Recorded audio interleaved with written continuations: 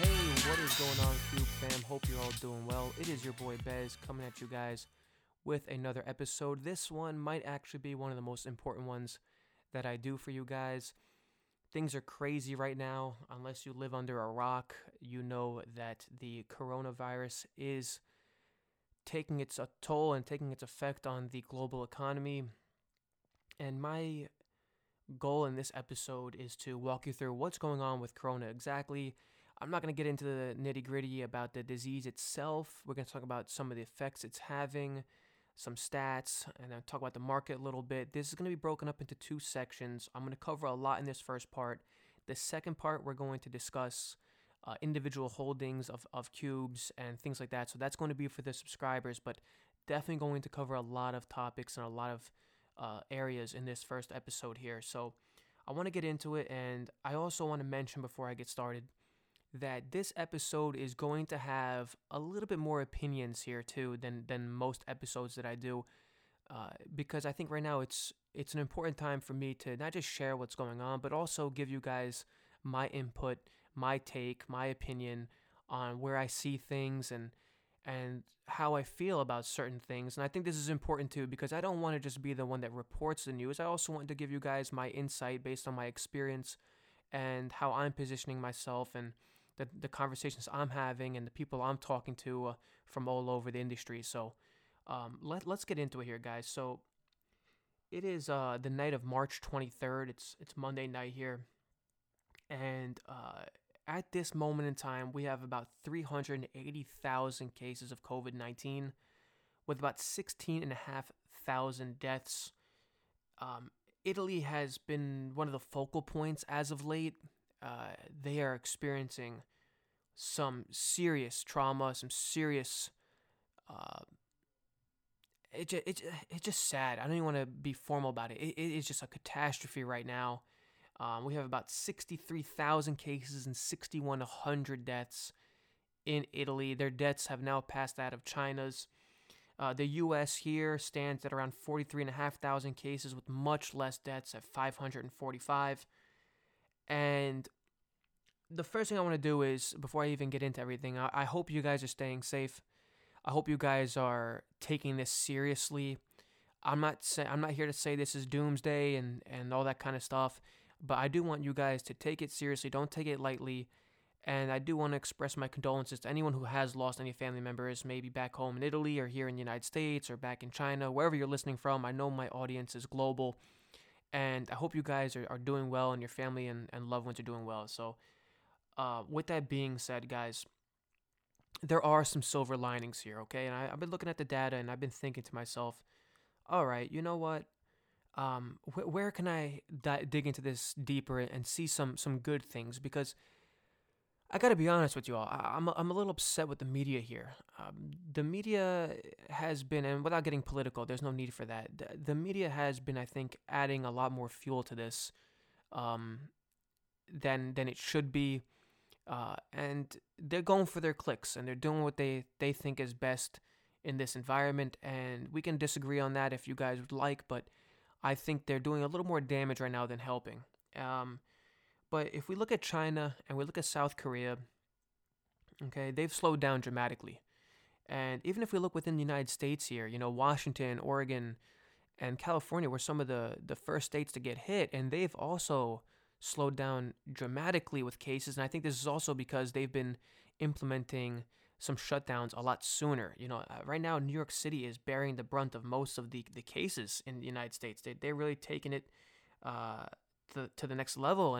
And now New Jersey, which is a state I live in, is second on the list, just climbing up the leaderboard, to say. And I think we need to get a little more serious now too, and I think we're beginning to. And there's some things though that I want to talk about. Here's what I think needs to get done. I have a lot of areas. I have pages and pages on this podcast here that I want to touch upon.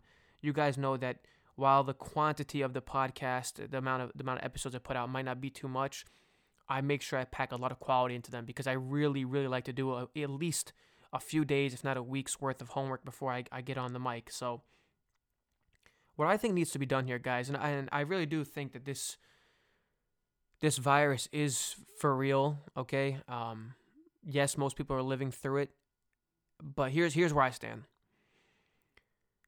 I believe we need to go on a nationwide shutdown for about 30 days. This is where I stand. I believe that we need to do this because there is going to be a shit ton more damage, okay, if we drag this on. We cannot allow this to prohibit our natural way of doing things into July, into August, into, God forbid, September, all right? We need to go full-blown, shut it all down for 30 days. I think Trump needs to go along the lines of, guys, stay home. Everyone stay home, okay? Enforce it, whether it's, doing fines and whatnot for not abiding to the laws. Give it 30 days, maybe till like late April, if not May 1st. I wouldn't go further than May 1st personally. All right, let's just slow this thing down, if not stop it completely in its tracks to the best of our ability. And then after that, it's back to work. It's back to work. And if you're not willing to go back to work, we will find people that are. And, if you look at the course of history, there's times when, especially Americans being, I'm biased, but, being the tough son of a guns that we are, eventually people had to go back to work in Manhattan, after 9/11. I have family members that had to do it, and it wasn't easy, but there's times in history where, you got to bite the bullet and do it. And what I'm really worried about, guys, is that we don't take aggressive enough action. We let it, kind of phase out itself, and we don't get that growth back, and the government's got to, step up and help out a ton. And I believe that people not going back to work, okay? Listen closely here. I believe people not going back to work, employers running low on cash, banks starting to really feel the lending strain, okay?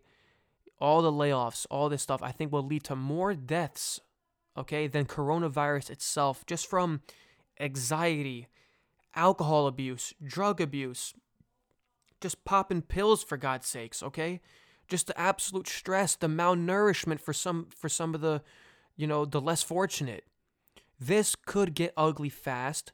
I think we need to go ahead, go full force on this, give it everything we have. Okay, I'm very happy to see the FDA, expediting a lot of things. All right, there's been some good progress with some recent drugs. We'll see if it does a trick. We've seen it work in some small cases, from Gilead and Mylan and Teva and all these other companies. You got to give props to the biotechs for, Moderna for really going all in and trying to, get this whole issue solved. And I'm glad they're expediting everything. I really worry that we could cause irreparable damage by not enforcing stricter measures and letting this, kind of just span out. Like, oh, here we go. No one's taking it too seriously. People are still going out and about. Cases are still kind of rising. Things like this, and then we never really stop it. And if we continue to drag this out, then we'll never, fully recover. We're gonna lose that V shape. So let's go full blown, full dive. Let's not even bother dipping our toe in the water. Okay, we've seen some good progress out of China. We've seen some good progress out of South Korea, and other APAC countries. And then let's go back to work in May and June. Now, a lot of you guys might be listening to me and saying, you know what, Bez? That sounds great and dandy, but no one's going to go back and risk their lives. Guys, I think you might be underestimating not just the effects of what will happen from us just sitting home for 2, 3, 4, 5 months, okay, and what kind of strain that's going to put on the Fed, what's going to put on just the government as a whole, emerging markets, just even down to the individual, okay? This could become disastrous if we don't get back into the normal swing of things. And while I value everyone's lives, we could rewrite history books here for the worse, okay? And I'm more concerned about that than I am about, the people that are dying. And I mean that with all due respect. I really do, and I don't like to say this stuff, but I feel like I have to. And I'm wondering if Trump and anyone else is going to be able to step up and say this. Now, I think, and this might be a little controversial here, but this is what I'm getting at. The China numbers look a little, I don't want to say sketch, but they look a little hard to believe. Like, they went parabolic, and I know they're able to implement some more draconian measures by just shutting things down because of the way their whole entire structure is set up, their government. And we don't have the same facilities or the same capabilities. But the way in which it just stopped, I believe they had 3 consecutive days of no new cases. I find that a little hard to believe, but here's what I believe also, though. Here's what I believe on the flip side. I think President Xi understands that if they don't nip it in the butt quick, all right, that it could shatter his economy in China, all right? And they're the poster child for, emerging growth. China's the powerhouse. They're gonna, take over. And I don't know if they're lying about these numbers or they're fudging the numbers to ensure that everyone stays cool and gets back to work, because that's essentially what's happening now. They're opening up movie theaters. Studies are showing that they're going back to work. China, it's always hard to really get the full scoop on China, but if President Xi, okay, is lying about the actual numbers, I can almost understand why, because he cannot afford, and no economy can afford, to sit back for 3-4 months, okay, in complete quarantine mode and expect there not to be any major repercussions to our currencies, to our debt markets, to our equity markets, to all the securitized and derivative markets that make it even worse, okay? We have to do a cost-benefit analysis here.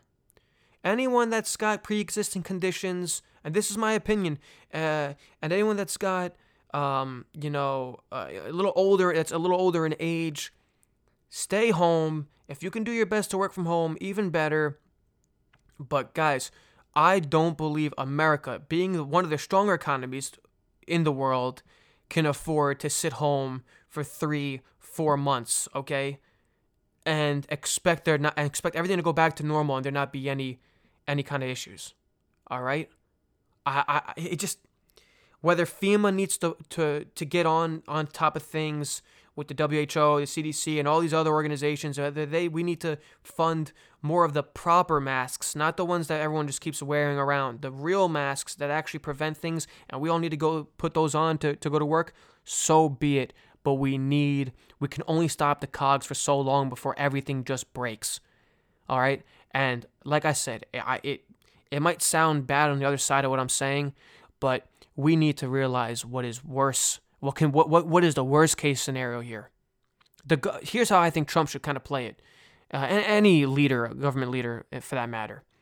You kind of go along the route of everybody take 30 days off. Take 30 days off. If you got that garage or basement that's been, cluttered, go ahead, take this time, go clean it up. You got that book on your bookshelf that you've been wanting to read for the last year. Now's the time and go read it. You want to have family time, here it is. You want to learn that new instrument, this is your opportunity. Everybody stay home for 30 days.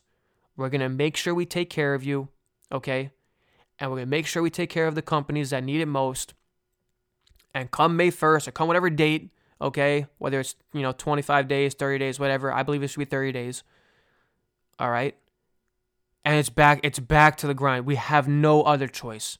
And in that 30 days, we do everything possible, from shutting down to only keeping the absolute essential things open and making sure the proper ventilators, the proper beds, the proper spacing. Let's utilize hotels. Let's utilize the cruise ships that are pulling in from the docks. Let's utilize all these college arenas, NBA arenas for space.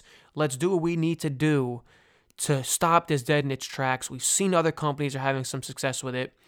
And then go back. Things have to continue. So that's where I stand, guys. That's where I think we should go with this. Some of you might disagree, and I told you it's going to be a little bit of an opinionated episode because what good is me just spitting the facts to you guys and just leaving it there? You can get that anywhere you want. You tune in because you kind of care, or not kind of, you do care about what I think about things. And it's just to provide you all with, another aspect, or maybe you feel the same way. So please, shoot me an email, message me on DMs on Instagram and whatnot. Now I want to talk about the market a little more. All right. The Dow is now down 35% year to date. The S&P 500 is now down 31% year to date. The tech-heavy NASDAQ is down 20% year to date. Now, in the same order, the Dow is down 37% from the all-time highs that we made. S&P is down 34% from all-time highs, and the NASDAQ is down 27% from all-time highs. The worst performing sector right now is energy at 61% down for the year. And the best performing sector is consumer staples like your Walmarts, your Procter & Gamble's, your Coca-Colas, your Costco's. They're down 23% year to date. So guys, what does this tell us? What are we thinking here as we analyze this? So I'm a long-term investor. I had about, and still do, but going into this, about 20% of the portfolio hedged, with about 13% in cash, a 4% short position, okay, put me at 17%. And I have a company that's completely uncorrelated to the global markets that makes up about 5%. But I'm not going to give it a full weight, but it really has almost no correlation. It's a microcap stock that has almost no correlation to the broader markets, and it's actually been going up while the markets have been going down, which has been helping big time. So a little over 20% of the portfolio has been hedged. I wish I went a little harder on the short side, I'll be completely honest with you. But when you're in a 10-year bull market, it's kind of hard to time that kind of things and those kind of things. And another thing too that people have to remember is the markets were shaking off a lot of the coronavirus worries when it was in China. It was only when it touched step here and landed in the United States that we started taking it seriously. It's, we were shaking it off, brushing it off, no problem. I also want to mention one other thing. So the market is down a lot right now. We might be saying, okay, well, all this stimulus, all these things, why is it not making a more profound impact on the markets? There's a few things at play. One, what good is the stimulus if no one can actually go out there and implement it and utilize it? Okay? I believe that there's going to be a delayed effect from the stimulus. For people to say, in my opinion, that the Fed cutting rates 150 basis points is not going to make a difference, I disagree with you. I just think the market doesn't care right now. The only thing the market cares about right now is seeing viruses contained, peaked, and starting to come back down to normal levels and eventually taper off. They want to see the rip up, stop, that we've ripped up, now stop, and now go back down. They want to see that. So there's also another thing we have to keep in mind. We have Saudi Arabia and Russia also having a little bit of a battle back and forth here. That's been pushing the price of oil down dramatically. Okay, which is why energy is down so much, and a lot of the S&P 500 is weighted in energy, as is the Dow, and that's why the NASDAQ is doing so well, because it's more tech heavy. And that's also playing a huge role in this, okay? And then we also have to look at the fact that people are starting to discount here what the possibilities are of Bernie Sanders or Joe Biden getting elected in November, and what Trump being out of office means. Now, that's why you're seeing, healthcare stocks starting to worry a little, investors in healthcare stocks starting to worry a little bit, and all kinds of things like this. Because this is not just the virus. Everyone keeps talking about the virus. Yes, I'll admit it's a majority of the weight. No doubt. But this is also because energy is plummeting, all right, which is putting a stress on credit markets as well. I mean, when you look at private equity, they're getting hammered right now because so much of their portfolios are in oil and energy. Same with the banks. Citigroup specifically is doing worse than Bank of America and JP Morgan because of their credit book and how much of it is in energy. There's a lot of things at play here, more than just Corona, but it's not helping that it all happens to be at the same time. That's for sure. So I want to highlight that kind of thing. So That's what we stand with the market stats, all right? Now, initially, when we were pulling back here, I'm a big fan of technical analysis as well. At heart, I'm a fundamental investor. I love my valuations and my discounted cash flows and everything. But technically speaking, I thought when we were down 13, 14%, we were going to bottom at 18, 19%. And I have no problem admitting it. But the second that Fibonacci level didn't hold, I said, okay, we're going to visit December 2018 lows. And that's exactly what's happened now. And then I was talking with the group chat, and I'm like, all right, guys, if this December 2018 level doesn't hold, we're gonna go to November 2016 levels. And now that's where we're at right now. And it's kind of crazy, It really is wild how out of hand this has gotten. Many will say it's justifiable, others will say it's not. Goldman just came out and said that they're expecting, after it's all said and done, for this to bottom at 2,000 S&P 500, which would indicate another 10 to 15% downside from here. And they're also calling for minus 24% GDP in Q2. Now, most estimates are in that 14 to 15% range. JP's at minus 14%. Deutsche Bank's at minus 13% expectations. Right now, one of the best cases is like a minus 8% in Q2 GDP year over year. Now, by most definitions, I should say, that's going to be classified as a recession. All right. If you want to go by the back-to-back quarters of negative GDP, now I think we might have a discussion here. We might have a debate. Now, consumer spending makes up about 70% of GDP, right? Q1 was looking really strong before this hit right here in the late part of February, early part of March. Okay, Q1 was looking pretty damn strong. In fact, if you look at the Atlanta GDP Now and other GDP Now metrics, they had, at the time, GDP come in close to 2.5% to 3% for the quarter for Q1. Now, I think that's obviously going to pull back. They already pulled it back about 0.5%. BlackRock's seeing it come in around 0.5% now. I think Goldman's moved it down to negative 1% or so. All the people rushing to buy all the food, all the, hardware, all the, whether it's batteries, flashlights, you name it. Like, people have been running left and right, spending to, hoard things pretty much. That's a big part of consumer spending there. And, I'm thinking myself, maybe it's the optimist in me, I think Q1 could potentially, I'm going to go ahead and say maybe 0% to 0.2% growth in Q1. It's really going to be close here. It's going to be close. We had some really strong jobs numbers, some great housing numbers, and leading up to this very moment. And yeah, March is going to look pretty damn ugly here in the last 3 weeks of March.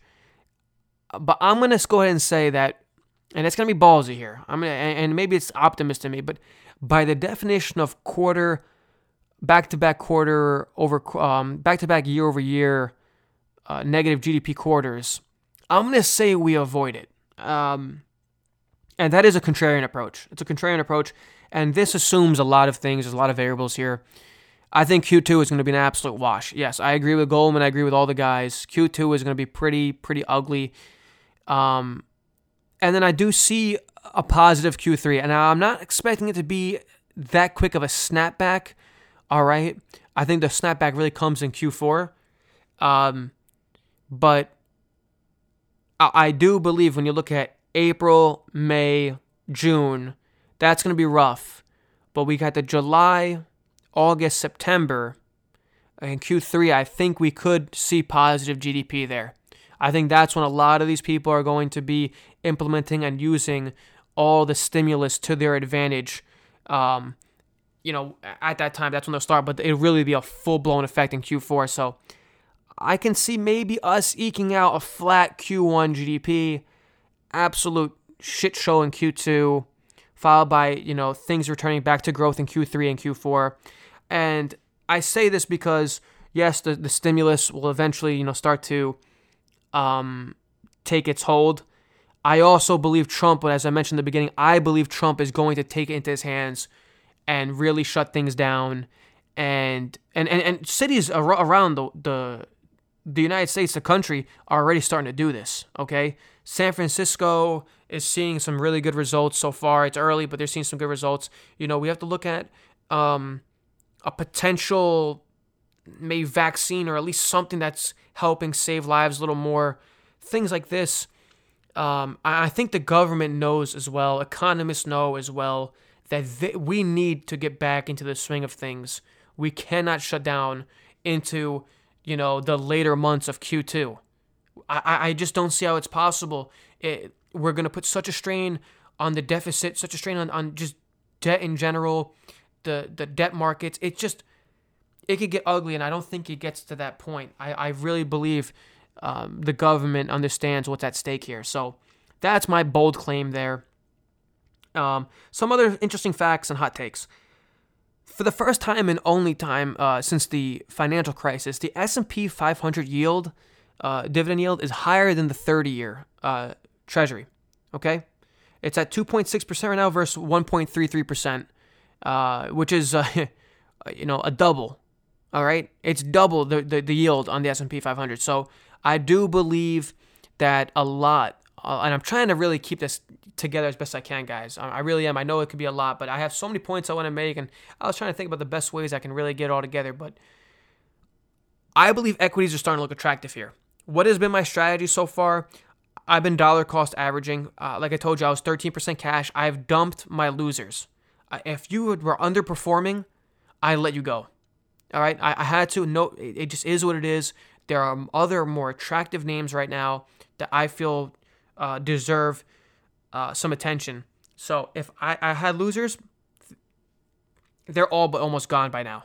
Okay, and I've been slowly developing positions in companies that are, I believe, fairly valued now, getting to the point where it's like getting borderline ridiculous. And I'll discuss that in part 2, like I mentioned.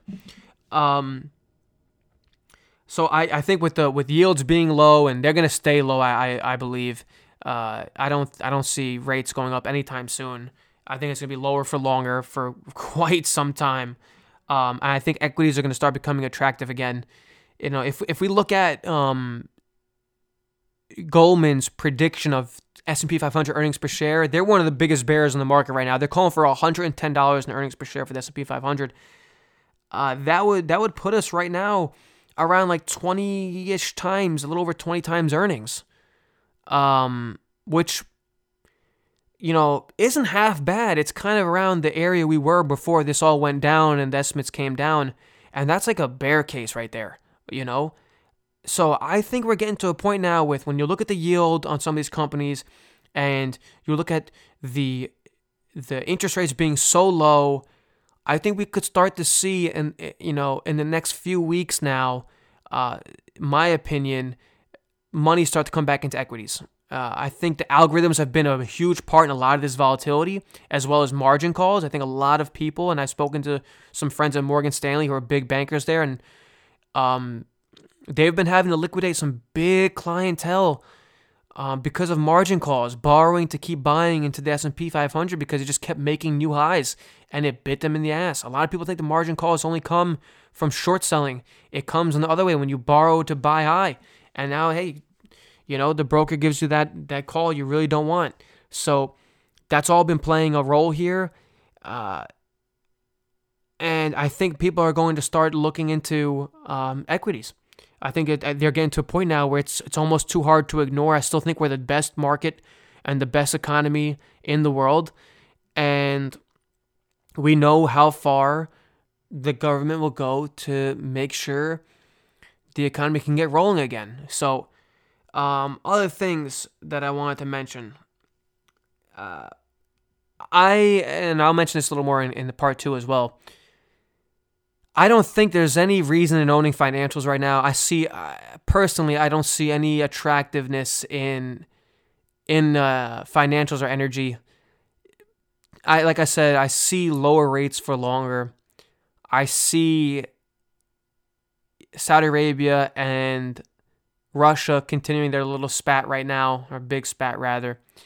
And they're just so heavily indebted. It's hard to find value in energy specifically as well. I own one energy name, and it's the only one I'll pretty much ever own going forward, only because I trust that their dividend will stay intact, and they just outperform the XLE time and time again. So I think you have to be really selective in energy if you are looking for a bounce back, and it has to be soon. We really can't afford to go on for much longer down here. The company's just not going to make it. And then just financials, as I mentioned, I see little to be excited about.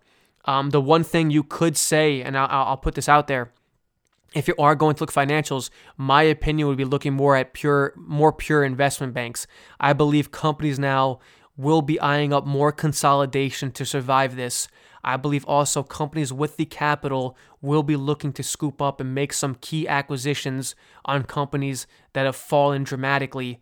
So I do think on the investment banking side, there is some opportunity. But as far as pure retail, it's a little. There's a little to get excited about. Their net interest income just doesn't look good. I don't see rates. I think everyone can agree with me here. I think there's a higher chance of Powell taking rates negative than taking them higher. I truly believe that. So, for more pure play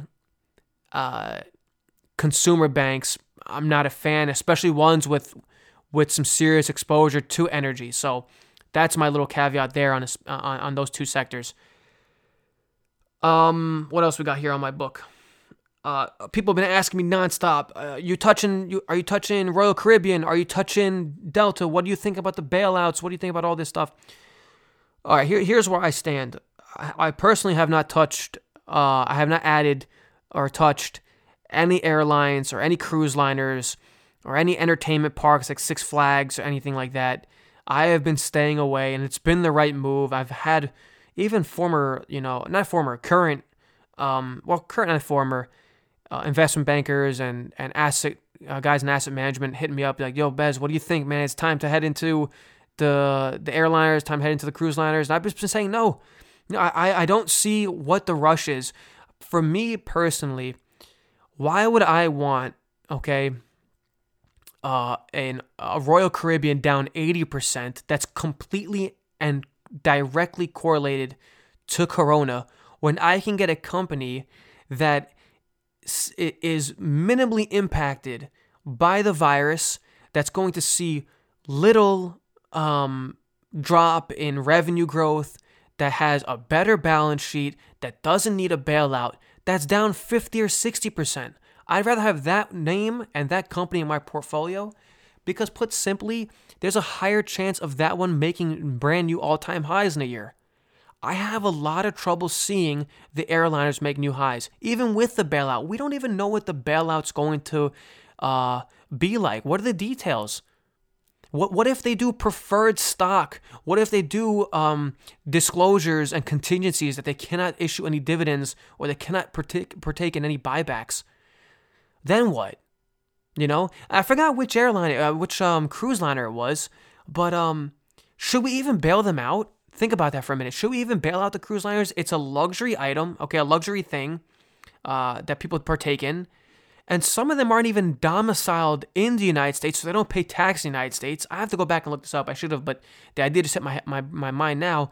I have to imagine, too, that a lot of their employees probably aren't even American, So they don't pay any taxes in the United States. They don't hire any really, American workers.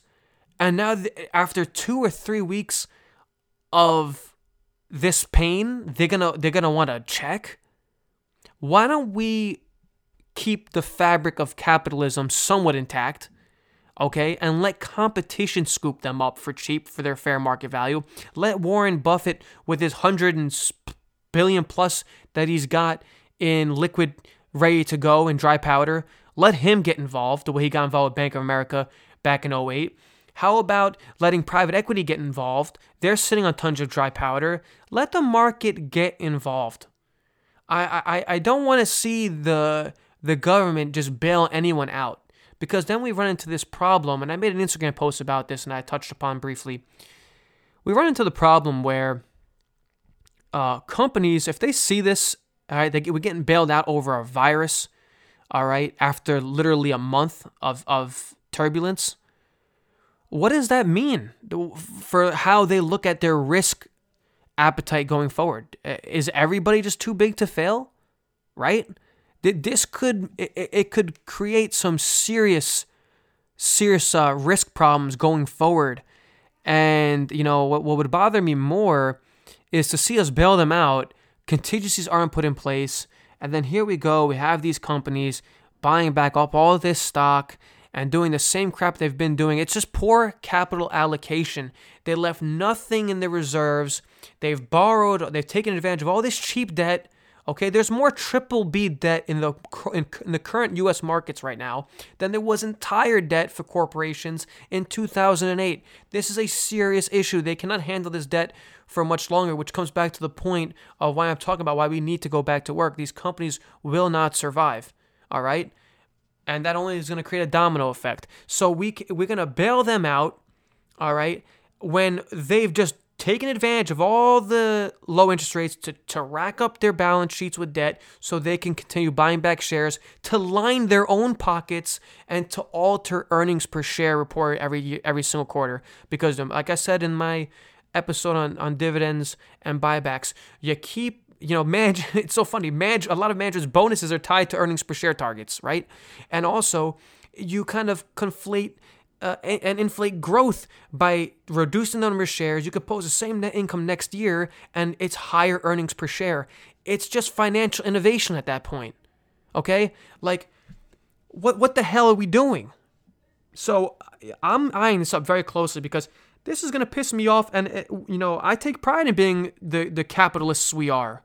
I really, really do. And I don't want to see, a non-essential industry with some companies that simply don't deserve to get bailed out. And now I know you might be saying, well, what about the employees? Look, if people want to go on cruises, right, they're still going to go on cruises. All the honeymooners will go on their honeymoon. They will. They're just going to push it off a little later on. That's all that's going to happen here. All right. And now if Royal Caribbean is not around anymore, guess what? They're going to look at Norwegian. They're going to look at Carnival. They're going to look at any other competitors out there. And maybe Disney Cruises, but maybe Carnival notices that they can't handle demand.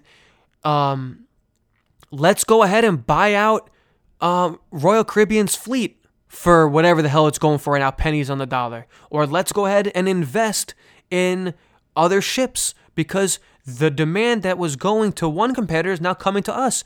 It didn't go anywhere. It's just being shifted to someone else. What does that mean for Carnival? They got to hire more employees. They got to hire, the people to build the ships. They got to make the capital expenditures. It just shifts to another company, and they start hiring their people. It doesn't just vanish. This is something I really want to highlight, and what I'm thinking about so often, and something I truly am concerned about. I was hoping we'd learn our lesson after 2008, but, if we just start bailing everybody out, what did we really learn? I put out the 2019 outlook and the 2020 outlook over the last couple of years, and the consumer has kind of learned their lesson, but the corporations haven't. It's just a shame.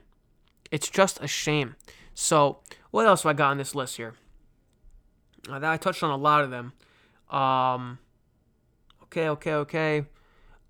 Senate, just some other tidbits that random points here. Senate is still working on this bill. I'm not even sure anymore. Is it going to be $3,000 per family? Is it going to be under $100,000 salary? Is it going to be under $65,000 salary? Is it a one-time? Is it for how long? How many months? They're still debating this, so I can't really comment on that too much because nothing's set in stone. They're still working it out. That's a lot of the reason the market went red today is because they just kept failing to come to a conclusion. But as far as what the Fed has done, get a hold of this. They're pumping trillions into the repo market, the repurchase agreement market, okay, which is for short-term liquidity. A lot of people forget that $2 to $4 trillion worth of money changes hands in the repo market daily. So this is a lot, but I just want to give you all a little context there. They're going to pump another $750 billion doing QE, whether that's buying up treasuries, buying up, mortgage-backed securities, things like that, just like they did back in the financial crisis. They dropped the rates to zero, as we all know. I hate how Powell just can't wait for the meetings he has scheduled. He's got to do it, on the off the rip, on the cuff, and catch everybody blindsided. It just scares people to death, man. But that's a whole nother discussion. They slashed the emergency rate, the discount window, 125 basis points to 0.25%, and they lengthened that term to 90 days. That's what the banks, when they go to the Fed to borrow, that's the rate that they pay. Generally, it's higher because they don't want the banks to come to the Fed to borrow. They want them to borrow amongst themselves. And then this one caught me by even more surprised. They freaking dropped the reserve requirement ratio to 0. Now this is what the banks need to keep their deposits. They need to keep a certain portion of them in reserves. Generally speaking, it's between 3 and 10%, depending on how large the deposits are for that institution. They dropped this to 0. So they're going full force here, taking out all of the ammunition to make sure that the banks are fully liquid and capitalized to help out companies around the globe. This is huge. I mean, it's just massive. It caught me way off guard, and the speed at which they did it is even more surprising to me. And I want to say that my biggest concern here, guys, is not right now. My biggest concern is when we get back on our feet and we get through this virus, because we will get through this virus, all right? What happens when the economy really slows down from a non-one-off event? Okay, when it actually slows down, what tools are left? That's when I get really, really concerned.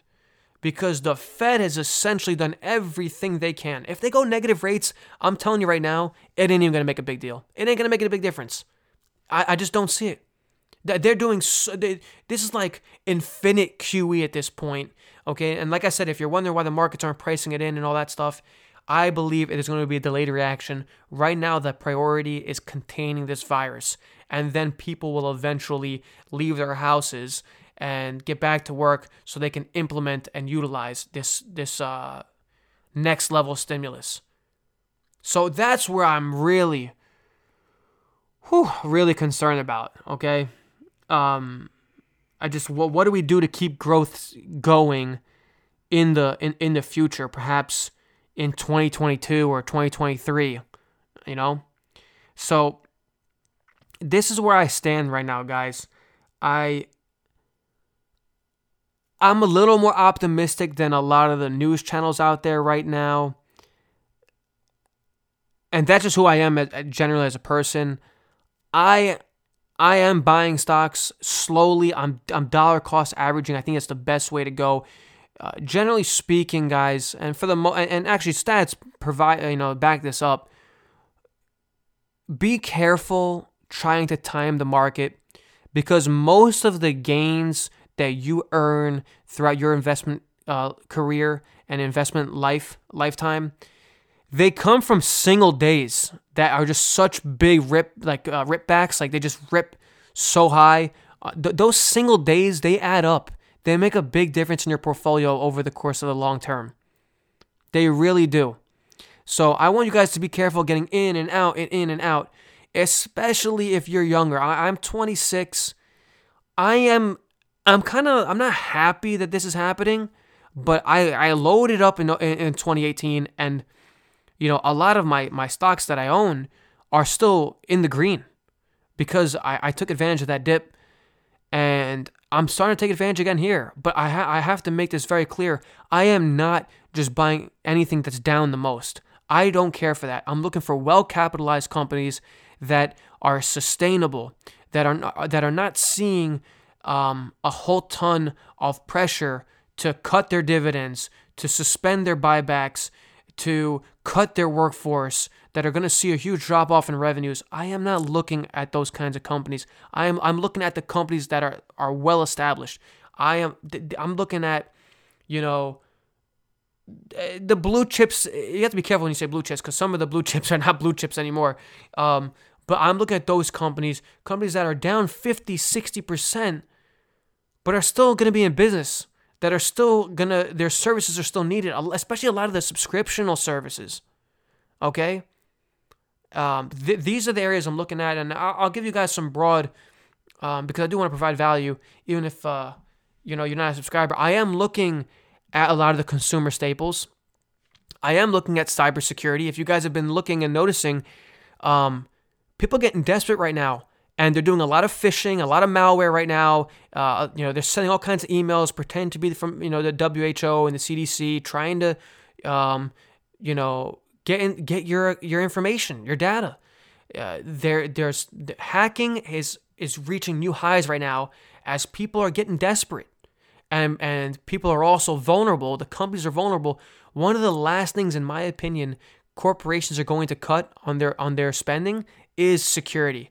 That is, especially as they move online rather, and away from the office, and they're doing everything now over telecommunication, whether it be Zoom or just straight conferencing, and all of the emails that are being sent from from their house Wi-Fi. They're susceptible, and I don't think that companies are going to just cut back on their cybersecurity.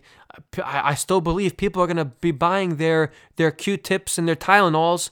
I still think that there's some serious bargains in the market right now, and I'm being a very selective buyer. I have not put any money into my passive S&P 500 holdings.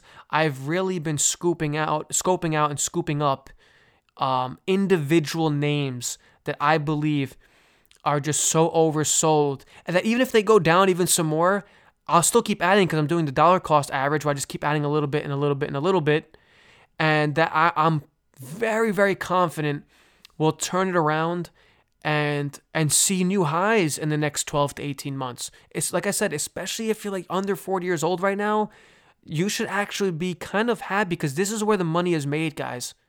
This is where the money is made. When you're looking at the markets down nearly 40% from highs, all right, it kind of, what are you expecting? 70% drop? Are you expecting a 60% drop?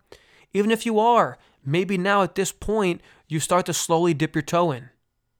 Okay? Because if we do see any kind of relief, any kind of similar trajectory as other countries that have experienced this earlier, we could see a pretty sharp reversal, because right now people are starting to really price in some damage. Okay, like Goldman just said, they are expecting earnings per share to fall 33% in 2020. The markets have pulled back. Right now, S&P is down 34% from the highs, which kind of gives it an equivalent price to earnings ratio, as things were when times were normal. So perhaps this is kind of a good place to look, especially when you couple that with the November 2016 lows, not even December 2018 lows, November 2016 lows.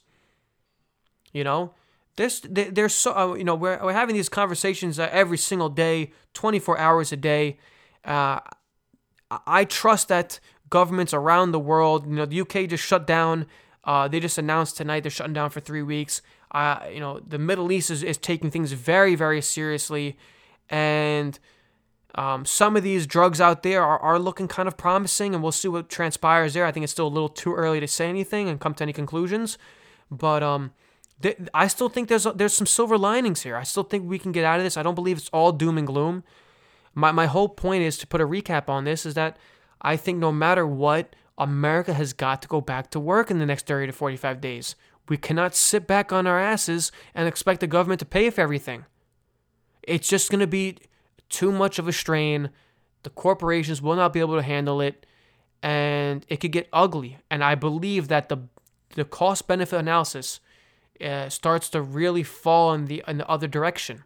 I think, and I'll say it again, there will be more damage done, and maybe even, actually not even maybe, I believe there will be more deaths related from a recession, / depression, from people getting laid off, than the damage from the virus itself.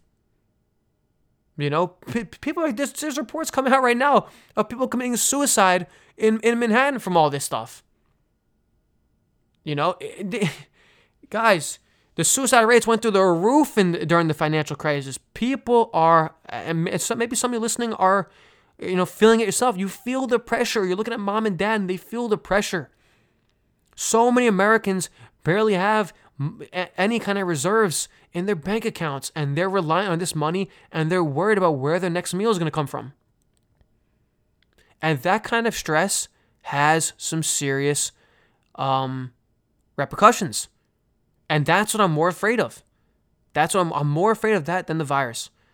So hopefully Italy starts to taper off, because it's kind of funny. The media, as soon as China started, tapering off, and South Korea started tapering off, and they turn it right to Italy, because that's the next one heating up.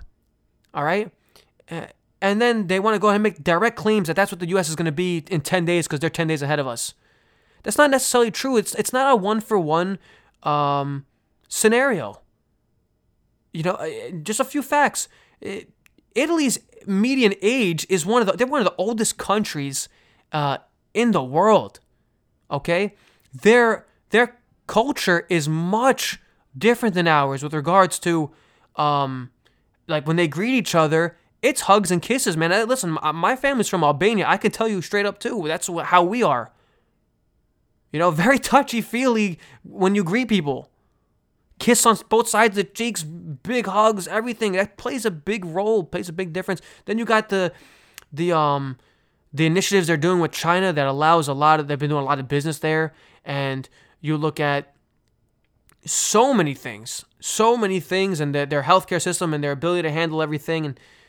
And you look at the average age of the deaths, it's 81 years old, all right? Actually, something cool happened. The 95-year-old in Italy, oldest person to survive, a woman survived, 95 years old from corona, which is pretty cool. A little side note there.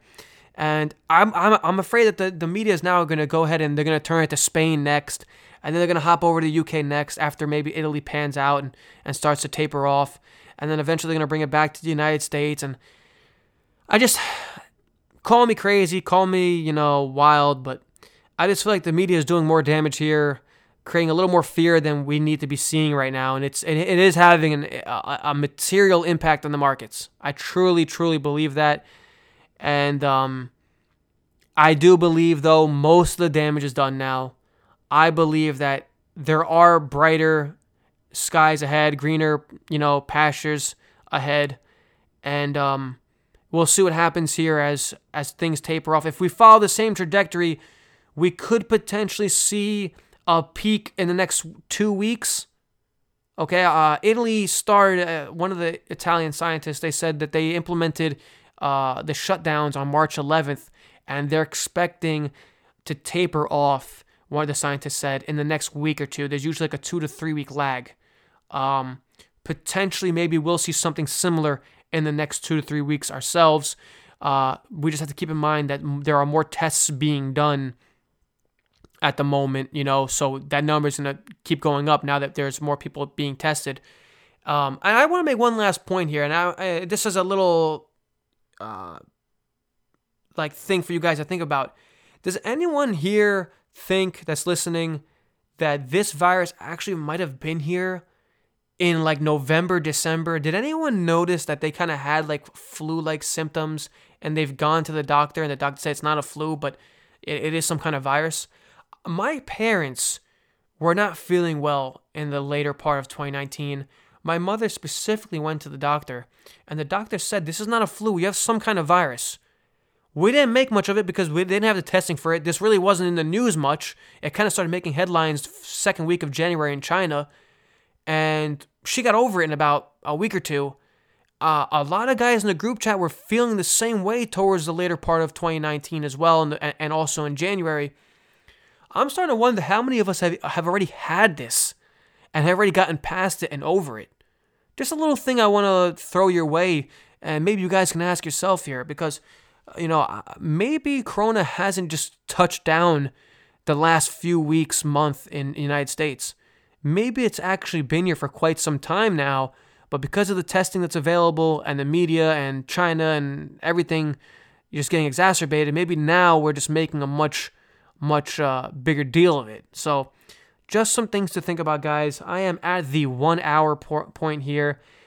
I hope that I touched on a lot of bases for you guys. I hope it wasn't too overwhelming. I have like my whole notebook stacked out, and I also didn't want to jump to conclusions too early to do this podcast. I was about to do it last week, but I wanted a little more data. So, it's what I talk to you guys about is less dated and a little more fresh, because there's still so many things up in the air. So, this is where I stand, guys. Definitely repeat it. If you have any questions, please DM me on Instagram. Send that email to help@cubewealth.com. I am going to be doing part 2 very soon, discussing portfolio allocation, specific stocks that Cube owns, that stocks that we're looking into, and if you are interested in subscribing, guys, use the code podcast, PODCAST, all lowercase, for 20% off the initial startup fee. And I look forward to seeing you guys in there. I look forward to you guys seeing the portfolio. Right now, Cube is outperforming the markets. We're still in the red, but we are outpacing the S&P 500 by a large margin, as well as other markets, especially the emerging markets. So, all things considered, hanging in there fairly well. I'm excited for the second half of this year, and thank goodness for the hedging. Like I said, I wish I went a little harder on the hedging, but when you're in a 10-year bull market, you're never really sure what to expect. It's hard to go against the grain when every dip is bought up. So I hope you guys enjoyed this episode. Like I said, feel free to reach out. Use that code podcast for that nice discount, and I hope to see you as a member. Thank you all, and we'll talk soon.